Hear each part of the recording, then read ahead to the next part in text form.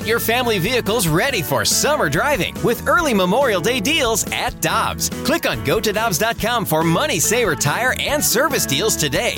Dobbs, with 43 locations, real deals are always close by. When you need mealtime inspiration, it's worth shopping Kroger, where you'll find over 30,000 mouth-watering choices that excite your inner foodie. And no matter what tasty choice you make, you'll enjoy our everyday low prices, plus extra ways to save, like digital coupons worth over $600 each week. You can also save up to $1 off per gallon at the pump with fuel points. More savings and more inspiring flavors make shopping Kroger worth it every time. Kroger, fresh for everyone. Fuel restrictions apply. Get ready for winter driving at Dobbs Tire and Auto Centers with super deals on tires, including up to $200 on new Goodyear tires, plus oil changes, brakes, batteries, and more. For value and savings, click on GoToDobbs.com today.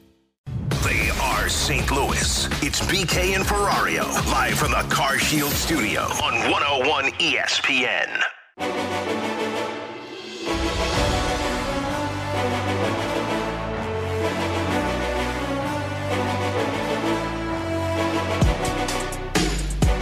Alex Ferrario and Tanner Hendrickson. I'm Brandon Kiley. It's BK and Ferrario on 101 ESPN. Right now, we are very happy to go out to the Brownie and Crouppen Celebrity Line to be joined by the 2011 World Series champion, former Cardinals infielder. He is Daniel Descalso joining us here on the show. Daniel, we always appreciate the time. Thanks so much for hopping on with us today. How you doing, my friend? I'm good. Yeah, just looking forward to some wild card viewing this week and watching a little postseason baseball. Absolutely. We're super excited for the Cardinals to be back in the postseason. I did want to ask you, before we get to talking about the playoffs and what this time of year is like for you as a player, can you tell us a little bit? We haven't caught up with you since the 2011 reunion. What was that weekend like for you to be back at Busch Stadium with so many of the guys that I would imagine you probably haven't seen a ton of them over the years? Yeah, that was a great weekend. That group of guys is so fun to be around. And I've seen, guys in small groups or individually, but that was the first time that we had all been together since basically the parade after 2011.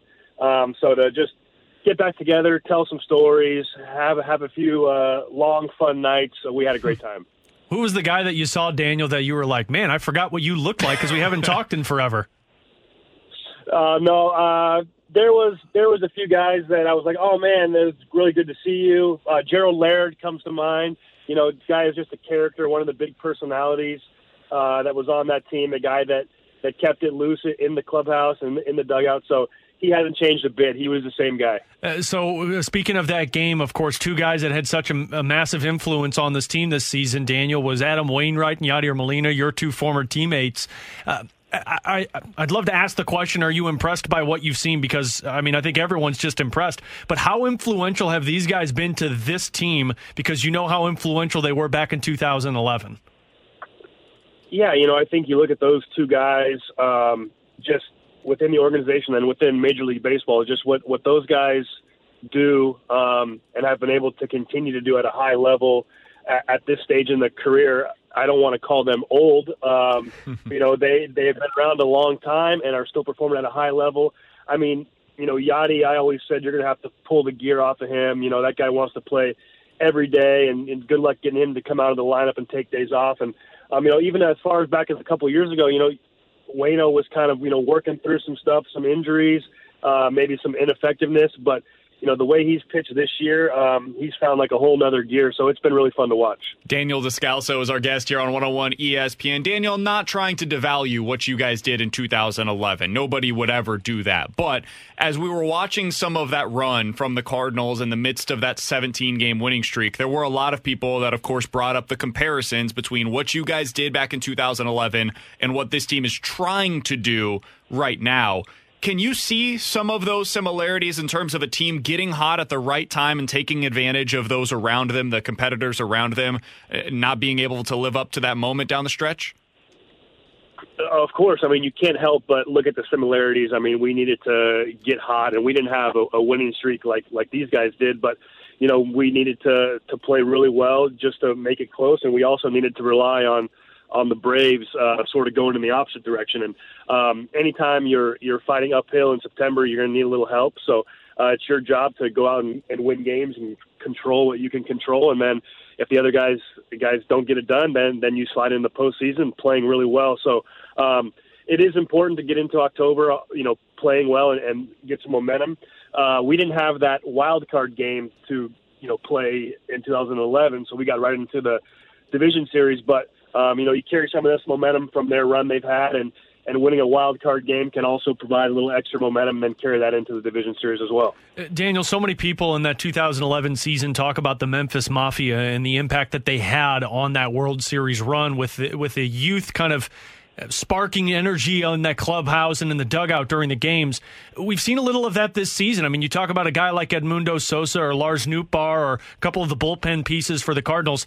How impactful is it to have that young energy in a clubhouse when things are down or when things are up? Yeah, for us, we were the young guys on that team. Our job was to bring some energy, but go out and get the job done and not let the moment get too big. Just kind of take it one play at a time, as cliche as that sounds. So it's nice to have young guys that they can have an impact, that can go up there and take a quality at bat or come out of the bullpen and get some big outs. And there's been a lot of pressure situations for this club down the stretch.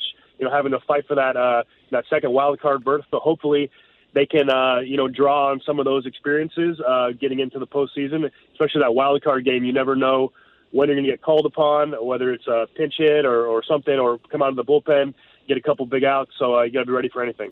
Daniel, when you look back at 2012 and the wild card game that you guys were in, what was it like to prepare for that as a player? So 2012, that was the first year they had, the wild card game. So a lot of us didn't really know what to expect. A few guys had been in a game 163 play-in type game. So we knew it was like all hands on deck.